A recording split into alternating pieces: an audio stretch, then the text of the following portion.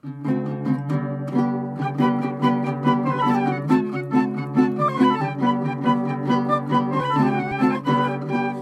and welcome to In the Kitchen with Mary Mac. Today we're going to talk about something you may or may not have ever had, but you definitely should have at some point in your life, and that is the low country boil.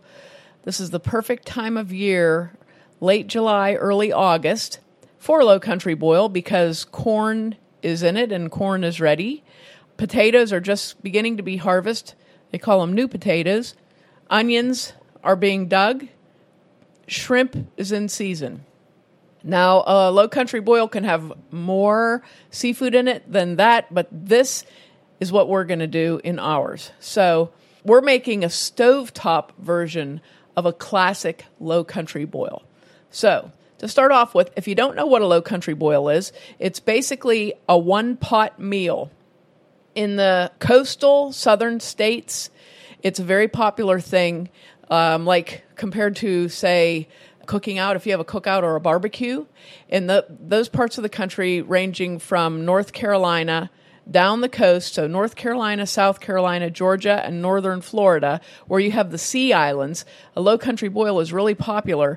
And if they do it for a cookout, they do it in these great big kettles, and then they boil all the things together, they cook everything together, and then they dump it out into sort of like a trough, and you go along and get the stuff that you want out of there and eat it, and it is phenomenal.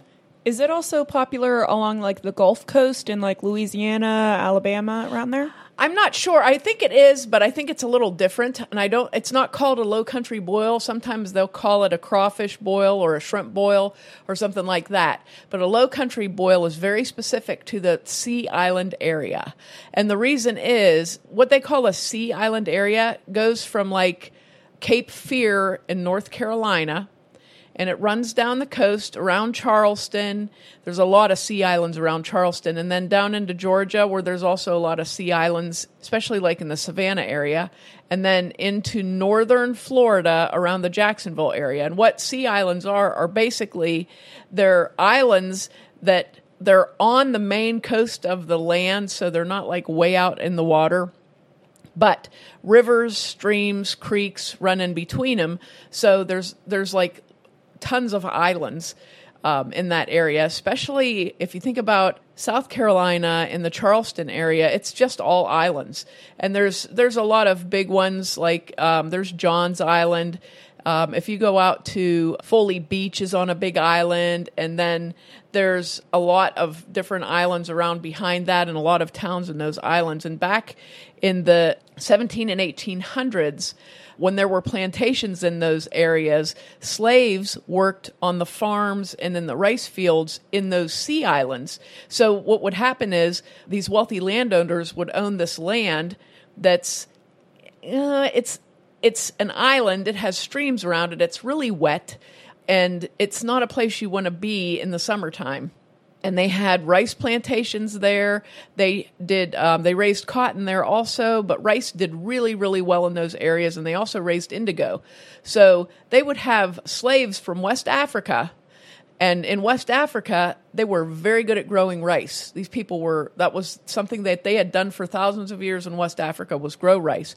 So these slaves are kidnapped and brought to the Americas, and this rice farming begins, and these people are put on farms that are on the sea island areas, but the plantation owners didn't want to be out there because there was mosquitoes.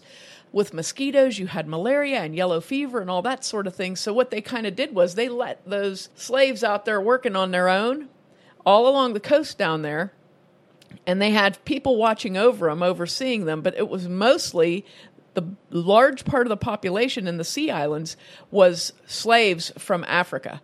So what happened was, with very little oversight, no one kind of telling them not to do things, they were able to culturally connect to one another. And even though they were from a variety of countries on that coast there, so you had like Angola, Sierra Leone, the Congo areas, all along that coast, where Ivory Coast is on West Africa, and going up towards the Basque Congo, and that all of those different peoples kind of came together and became a people in and of themselves. And they are called the Gullah or the Gullah Geechee people. And it's because they all kind of came together and they kind of, I guess you would say, they melded their African cultures.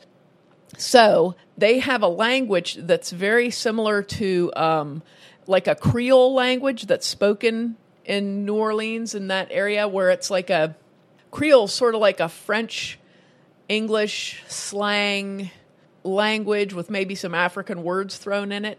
So the Gullah Geechee, or like they call it the Geechee languages, are that similar thing. It's an African, they use African words from several different African languages blended with French and English. So the language is, sometimes you read it or you hear it and you'll recognize words because there's a lot of English words thrown in there. And if you know French at all, familiar with French, you'll hear some French influences on it too.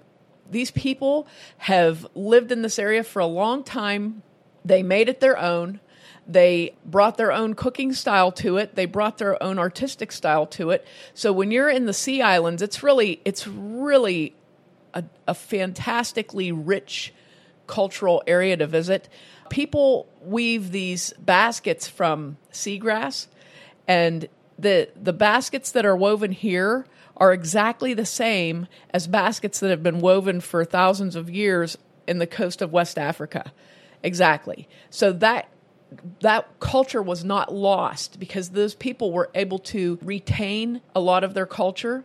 So there's so many, the cooking is very similar to what you would find in West Africa. And I'm not sure if people know a lot about African, particularly West African style cooking, but like from, where you're on those coastal countries, it's pretty much mirrors the coast of the United States, where you have similar seafoods, fish, things like that. The seasonings are very strong and rich. A lot of garlic, a lot of oregano, a lot of heat. Things are hot and spicy. And I guess you don't think like, I don't know what people think they're going to eat when they eat African cooking, but it's not what you think it is. So it's very rich and flavorful and very spicy and includes different sorts. It blends things. For example, with our low country boil, we're going to have potatoes and corn and shrimp and a spicy sausage in it. So that's a sort of a maybe things that you wouldn't cook all together in one pot. And then they're also cooked with a very spicy seasoning in the pot. And then there's a lovely Gullah Geechee sauce that we're going to make also. It's a seafood sauce that's great on, I think it would be great on everything. I think it would be great to dip like bread in and eat it, or pizza crust. It's like that. So, and it's really, really simple. So now that you've had your Gullah Geechee history lesson, I suggest that you go look online and read about the Sea Island people. It's so interesting. If you're ever in the area, especially like I said, around the Charleston area, north of Charleston, there's a section of the highway that's dedicated to the artisans that make these hand-woven baskets. And you can go down, it's called the Sweetgrass Highway, and you can go down the section of highway, and there are just tons of people who actually are sitting there weaving these baskets. They sell them along the road, and they're beautiful. And I've bought several of them. I've stopped several times. They weave in pine needles and make patterns, and it's the same way that they've been doing this for thousands of years.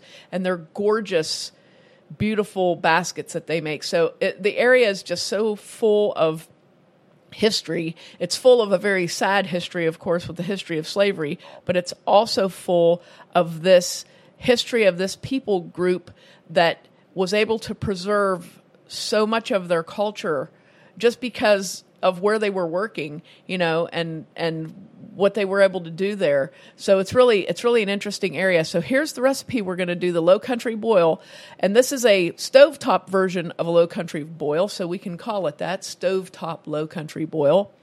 This serves about 6 people, but realistically it probably serves 12 people. It's a lot of food. But what you need is a very large pot, and I think the pot I used was a 5-gallon pot.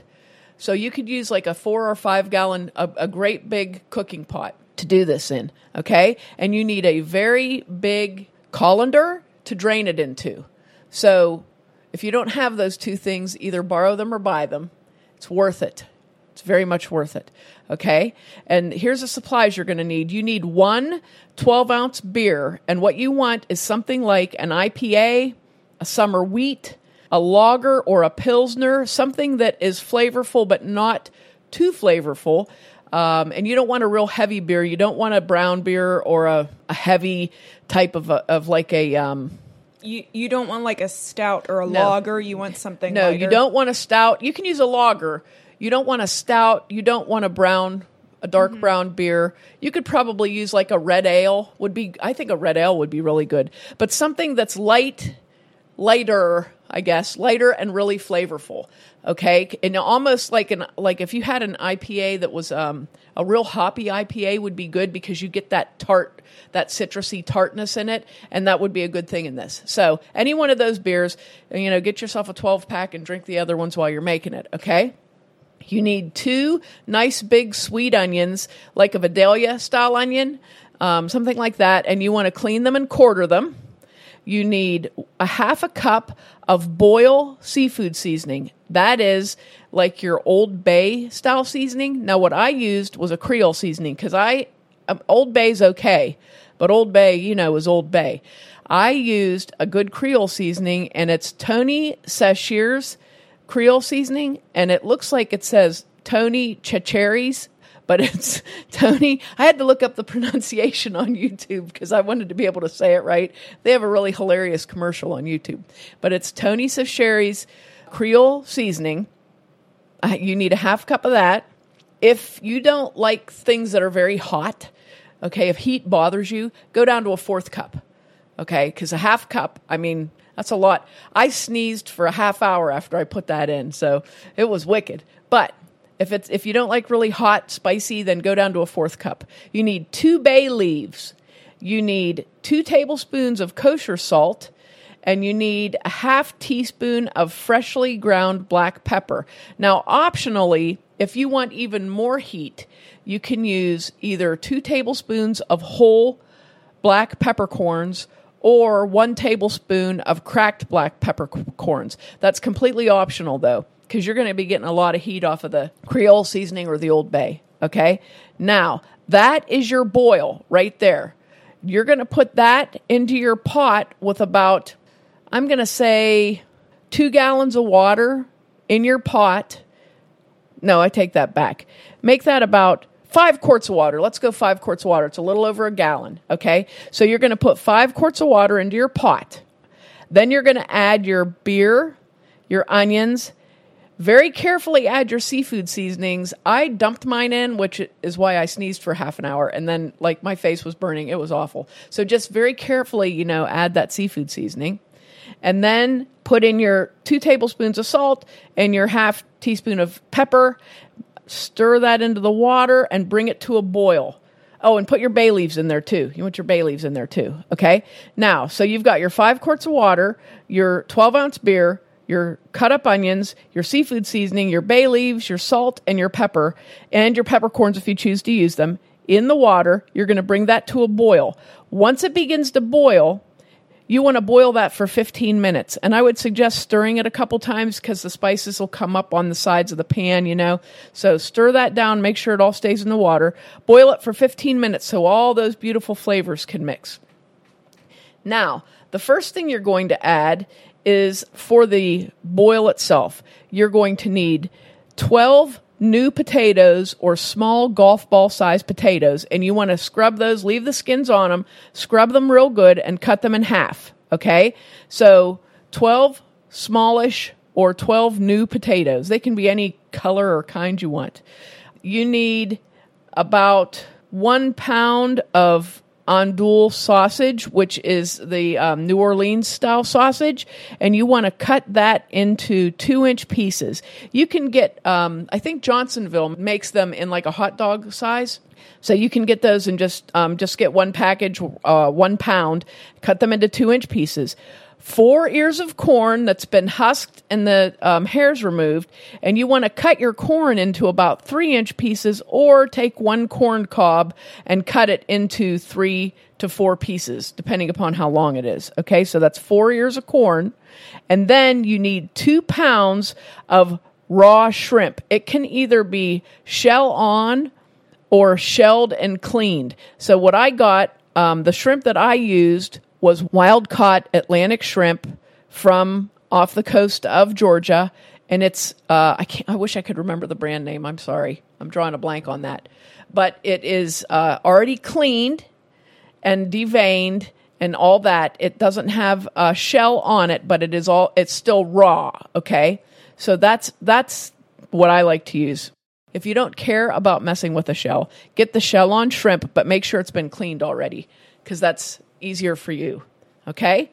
So, here's what you're going to do. You got your water boiling with your seasonings in it. The first thing you're going to do is put your potatoes in there, okay? And you're going to put the potatoes in, and you're going to cook them until they're just getting tender, which is going to be like 10 minutes. So, first the potatoes go in. Next, you're going to put in the sausage pieces and the corn pieces, and you're going to let them cook for about 10 minutes, okay? Now, after that, you're going to add your shrimp. Once that sausage and corn has come up to a nice boil and everything's boiling and everything, you're going to add your shrimp there while the pot is boiling. And then you're going to return it to a boil and time it for 3 minutes. Okay, so you got that? You're going to put in your potatoes and cook them for about 10 minutes. Then you're going to add your sausage and corn and cook that for about 10 minutes. You're going to put your shrimp in, and you're going to make sure it comes back to a boil. And once it's boiling, you're going to cook that for 3 minutes. When that timer goes off, yes?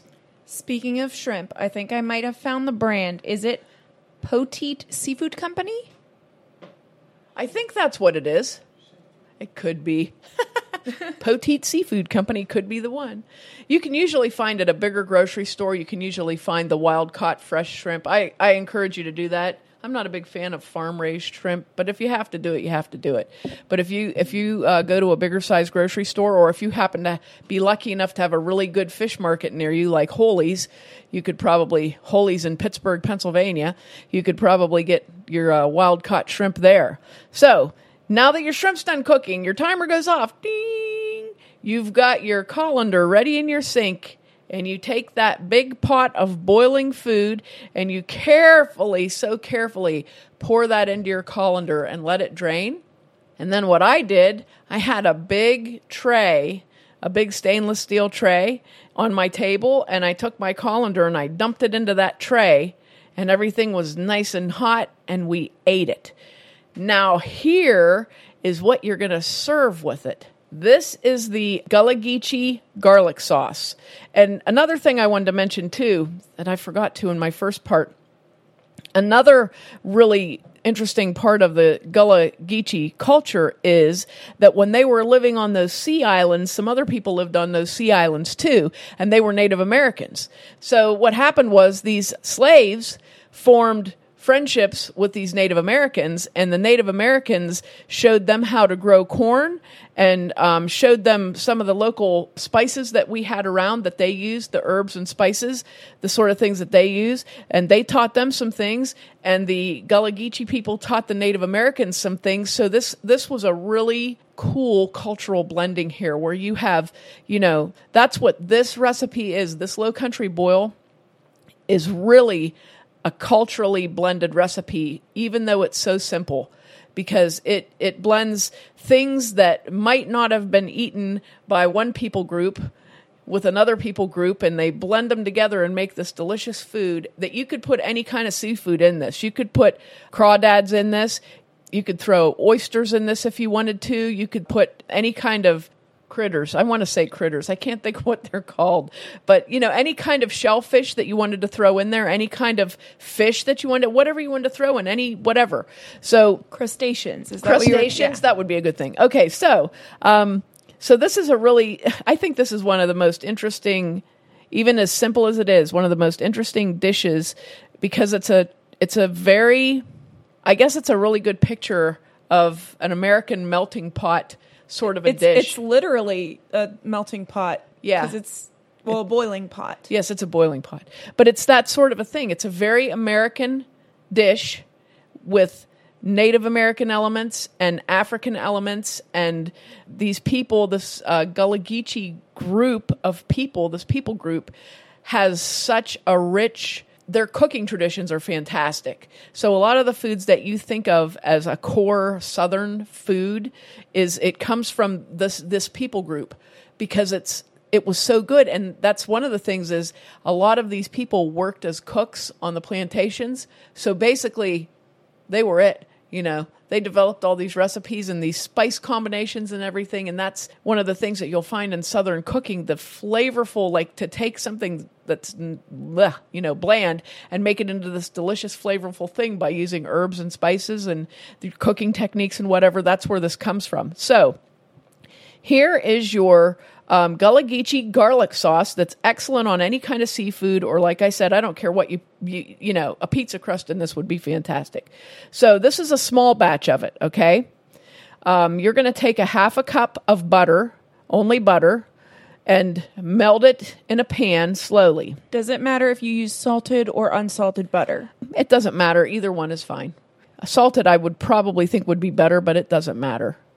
Okay, so a half cup of butter, you're going to melt that in a pan. Then you're going to add to that 2 cloves of minced garlic, a 1/4 teaspoon of red pepper flakes, 1 teaspoon of chopped parsley. If you have fresh, that's even better. And you're going to just cook that for about 2 minutes, saute it in there and stir it for about 2 minutes.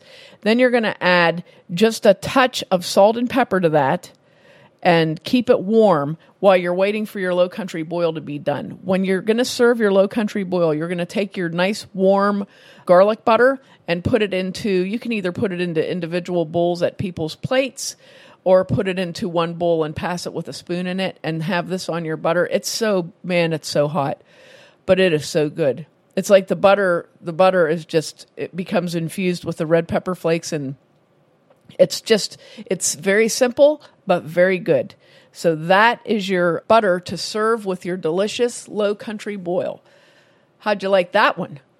Make sure to check us out online on our website, marymacpodcast.com, on Twitter at marymacpodcast or Mobile Mary Mac, and on Facebook and Instagram at Mary Mac Bakehouse.